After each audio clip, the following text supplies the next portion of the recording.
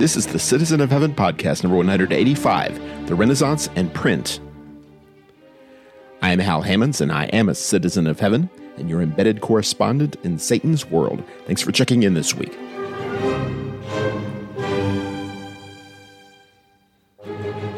If it's important, write it down. The printed word has power unlike anything in human history, especially the printed word of God. For 1,000 years it had been unavailable to the common man. The Renaissance changed that forever. This week we will discuss an inspired writer's obsession with what other people wrote, how comedy helped take down the papacy, the pros and cons of the Bible on your phone, and the clever little Rhinelander who started it all. We'll start with what I've been preaching.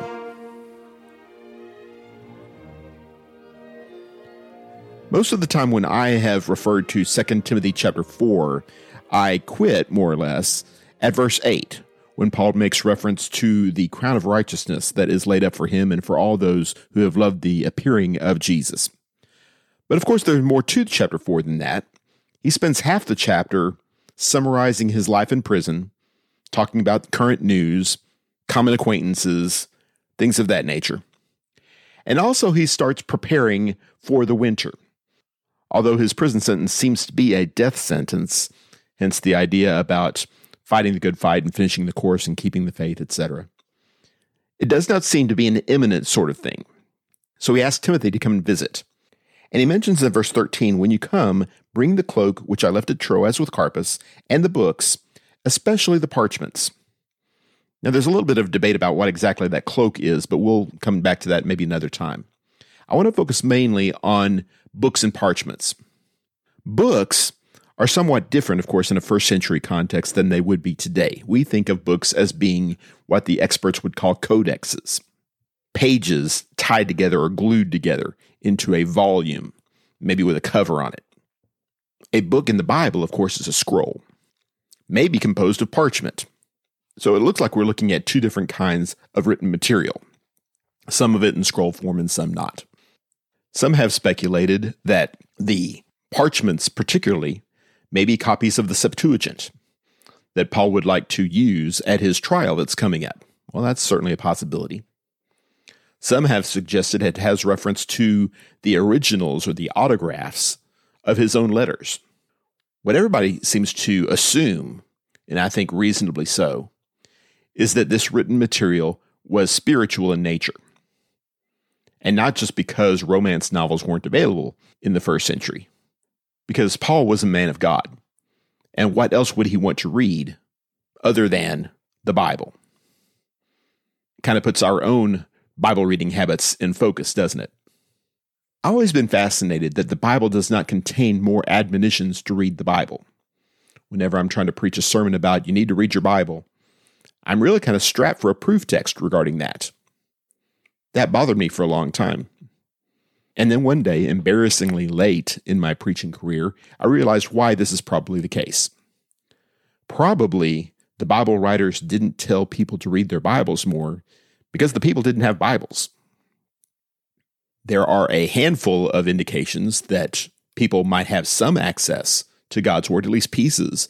Deuteronomy 17 verse 18 says that the king was supposed to write down his own personal copy of the book of the law when he became king. No indication whether that ever happened. But at least in principle, certain people had access to the law. Certain people had access to some prophecies, some historical records. But there's no indication, even in Old Testament times, that the entire book was assembled up to the point of the Septuagint translation. And certainly in the New Testament era, people didn't have access to 27 inspired books. And I find it interesting that when we finally stumble upon what appears to be a Bible reader, it's the man who wrote half the New Testament. You'd almost like to say if anyone would get a pass for not reading the Bible, it'd be the one who wrote the Bible. And yet here Paul is, in his final weeks and months, wanting to have better access to the written word. Why would someone who had access to all the truth, an apostle, want words in his hands? Well, I would suggest to you, first of all, why not? Surely his motivation for reading God's word is more or less the same motivation as ours. Maybe he wanted to build a defense, a better explanation of what it means to be a Christian. Maybe he was looking for daily guidance, for reminders about what it means to live a life in Christ, other people's perspectives, other people's experiences, or even just good old-fashioned pleasure reading. Is it so unusual? Is it so unlikely that a child of God would want to read the Bible? Maybe instead of looking for a reason why he was reading it, we should embrace that he wanted to read it and then turn our eyes toward ourselves. Oftentimes Christians will ask hypothetical questions about desert islands. If you only had one book to read, or if you only had 5 books to read, or whatever it happens to be, what book would you take with you? And most of the time when I hear Christians asking that question, they will insert besides the Bible. Because we all know that the proper answer to that question is the Bible and whatever else. That's real easy in hypotheticals. The better question would be, if we're really that concerned about reading the Bible, what are we doing now, when we have greater access to the Bible than has ever been the case any time in history? Can we be bothered to reach 6 feet in front of us to our coffee table and pick up everything that God has ever had to say to his people? What do you think Paul would have done if he'd had access to the Bible? I suspect he would have done anything in his power to put it in his hands and read it constantly. Surely we can hold ourselves to at least that high of a standard.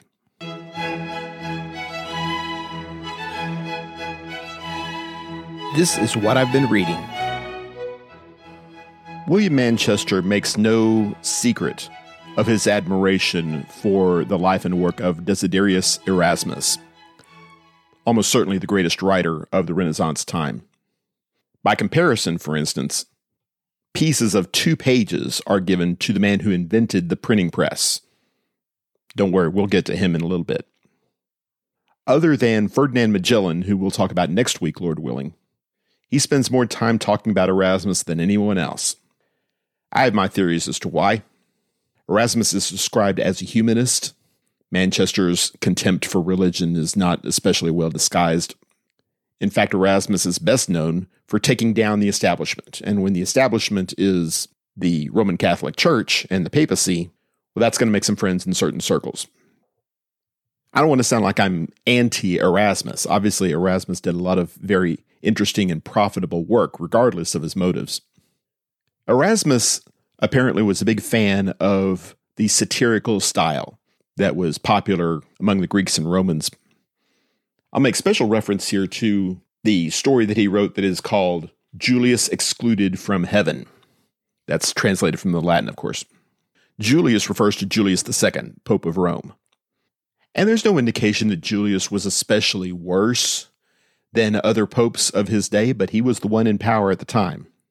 The story is basically one of Julius appearing before St. Peter at the gate of heaven, confused as to why he was not receiving admission as quickly and with as much pomp and circumstance as he had anticipated.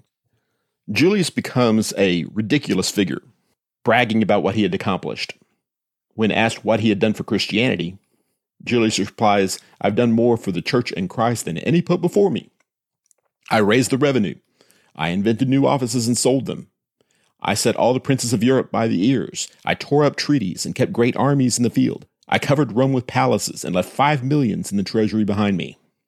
Peter clearly had much more of a problem with these kind of things than Julius did. In fact, eventually, Julius goes on to say, in answer to the question, is there no way of removing a wicked pope? Absurd! Who can remove the highest authority of all? He cannot be deposed for any crime whatsoever. Peter asks, not for murder? Julius replies, not for murder.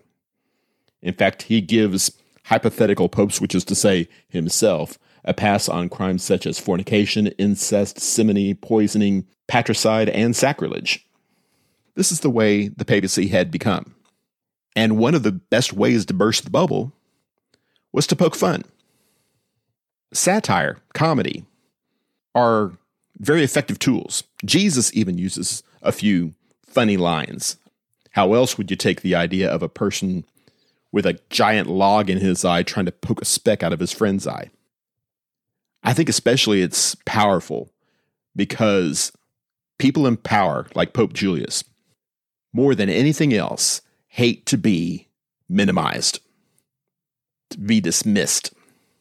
If you do battle with them on the battlefield, that's what they want. That's what they're used to. Those kind of engagements favor the establishment. They have the power. They have the support. They have the infrastructure. They'll win those battles. But having some knucklehead like Erasmus sitting to the sideline, chuckling at him, poking fun, they really struggle with that.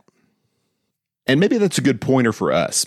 As we look at systems that are in place, we look at corruption, we look at evil that oftentimes dominates the landscape. We're reminded, keep our spirits up. Find some humor there, because it is there. For instance, in Philippians chapter 4, verse 4, of course, we know that one pretty well. Rejoice in the Lord always. Again, I will say rejoice, Paul says. But he goes on to say in verse 5, let your gentle spirit or your meek spirit be known to all men. The Lord is near. This meekness or gentleness is the ability to deal with unfortunate circumstances, not by taking up arms, not by blowing up, being angry, being bitter, being violent, but rather saying, I'm strong enough to sit here and take this punishment. I'm strong enough to endure adversity. I'm the winner here. You're the loser. Very much like Jesus did in Pilate's courtroom on the cross itself. By maintaining our spirit, by maintaining our positive attitude, we may wind up having more success in combating the evils of the world and the people promoting the evils of the world than we'd expected.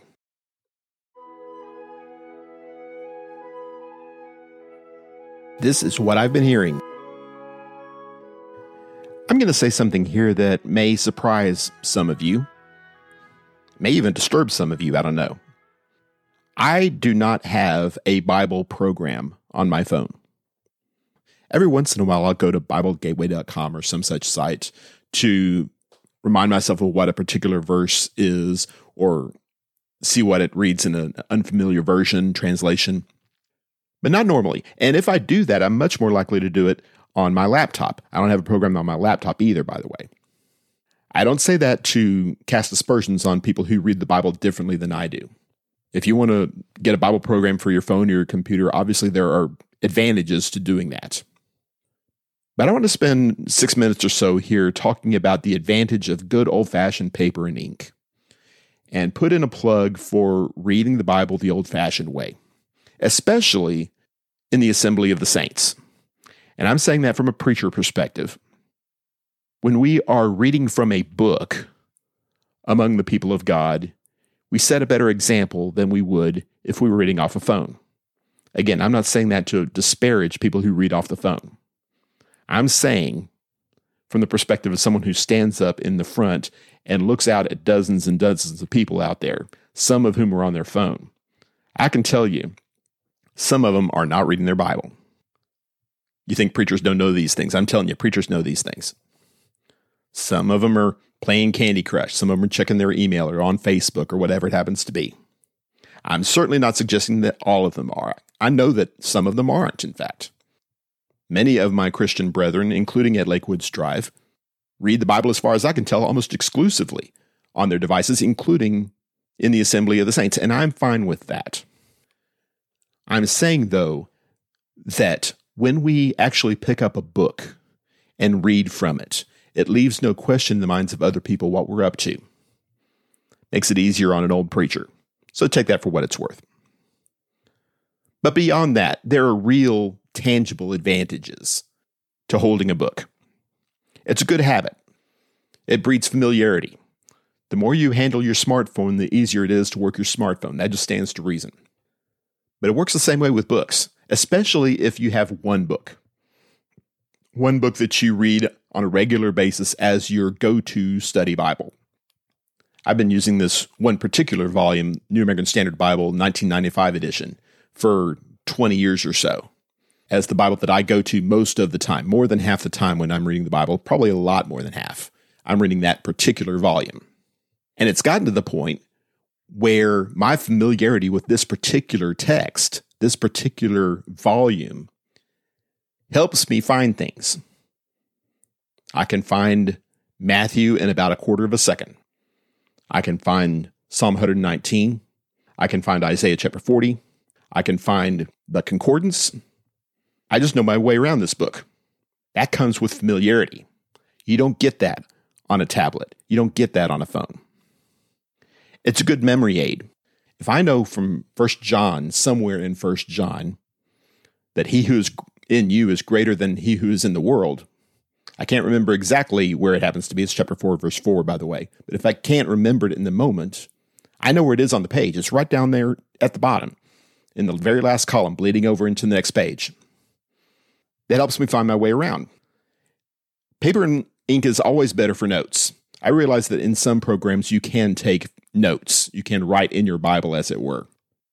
For me, I always prefer having something underlined. I have little notes jotted here and there that I'm going to be able to go back to 10, 15, 20 years from now, if I wrote it clearly enough, and remember what I thought on a particular day about this particular verse. And I don't want to minimize this either. I don't want to sound like an alarmist, but I don't want to sound like this is completely worthy of dismissal either. One of these days, when the dreaded apocalypse that we have been joking about for decades actually happens, when the master overlords decide we do not have a right to the internet because of our faith or whatever, I'll still be able to go to my library and pick up a book and read what it has to say.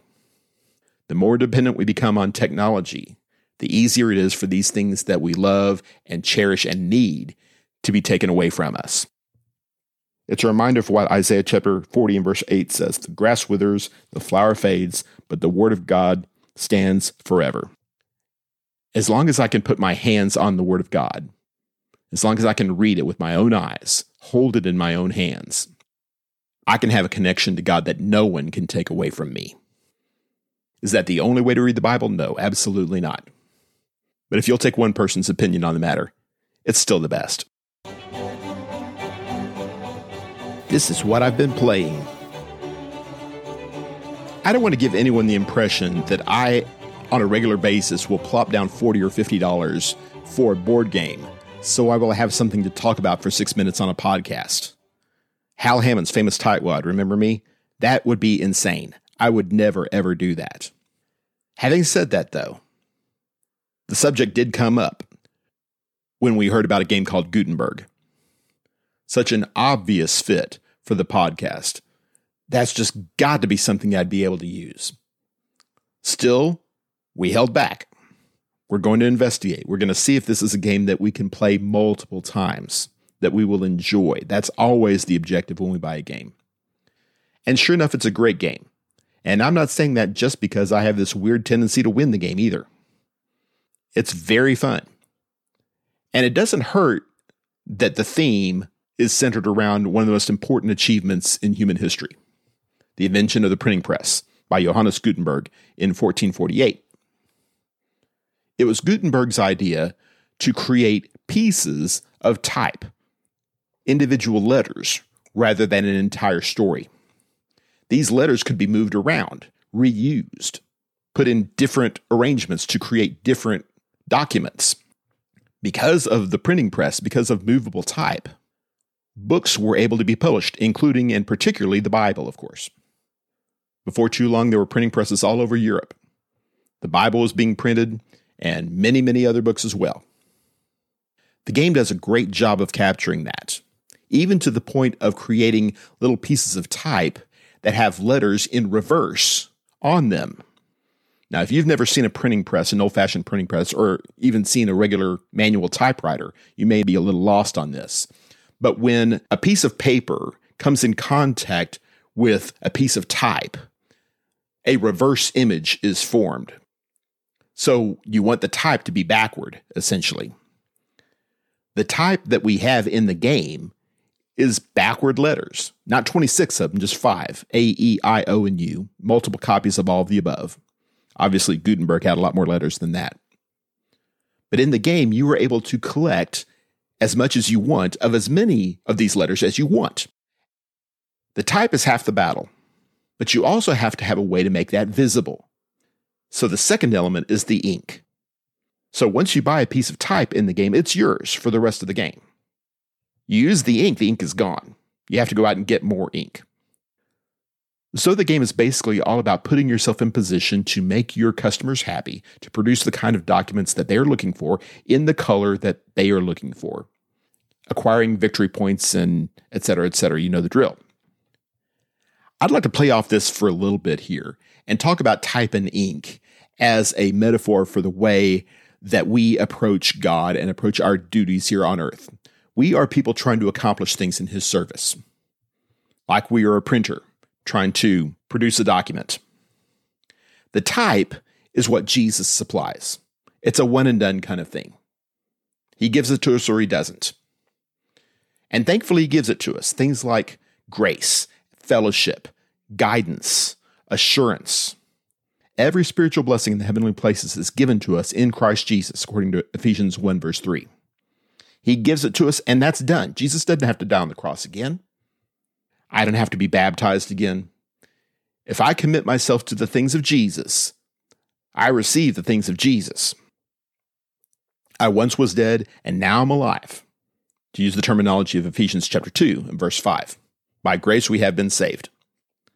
That type, if you will, those letters are mine. But there's another element, an element that I have to supply. Think of that as the ink. That is not a one and done kind of thing. That is something that I need to constantly supply and replenish and refine in my efforts to do better and better at this project that I've laid my hands to. This is essentially the point that Peter makes in 2 Peter chapter 1 and verse number 5 and following. In your faith, supply moral excellence, and in your moral excellence, knowledge, and in your knowledge, self-control, and in your self-control, perseverance, and in your perseverance, godliness, and in your godliness, brotherly kindness, and in your brotherly kindness, love. For if these qualities are yours and are increasing, they render you neither useless nor unfruitful in the true knowledge of our Lord Jesus Christ. It's like different colors of ink. I'm going to need them all. I'm going to need them all in abundance. And so I go back to the well time and time again, trying to replenish and refresh my resources so that I can become better and better at these things. The way he phrases it in verse 10 is significant. Therefore, brethren, be all the more diligent to make certain about His calling and choosing you. Make sure that you have that supply. For as long as you practice these things, you will never stumble. For in this way, the entrance into the eternal kingdom of our Lord and Savior Jesus Christ will be abundantly supplied to you. He promises that we will continue to do good work in His service.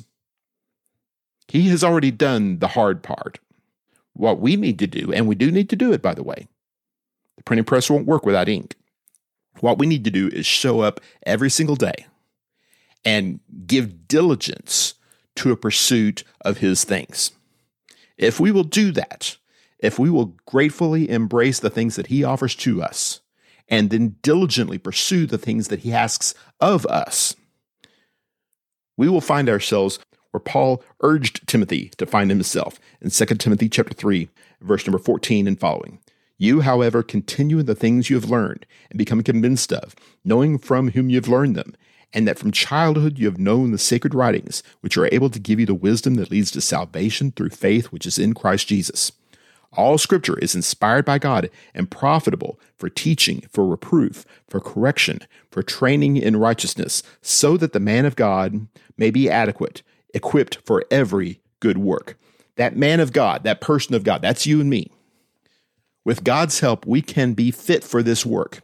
Every good work, anything that God requires of us, anything we're called to do through the gospel, we will be equipped to handle it because we have the paper and we have the ink. In the literal sense, we have the Bible made out of paper and ink. And in the sense that I'm meaning it here, we have the tools that God has given to us to pursue, and we have the eternal heavenly assurances that are ours forever. With that combination, we will continue to do good work in His service, and hopefully get better and better at doing it. You've been listening to the Citizen of Heaven podcast. Thank you for your support. If you like what you've heard, please subscribe through your favorite podcast platform and or on YouTube. Comments, corrections, and suggestions are always welcome. Please feel free to follow me through Facebook, MeWe, Parler, or Instagram, or check out my webpage, www.halhammonds.com. Until next time, be strong and courageous, fight the good fight of faith, and do all things in the name of the Lord Jesus. This is Hal Hammonds, the Citizen of Heaven, signing off.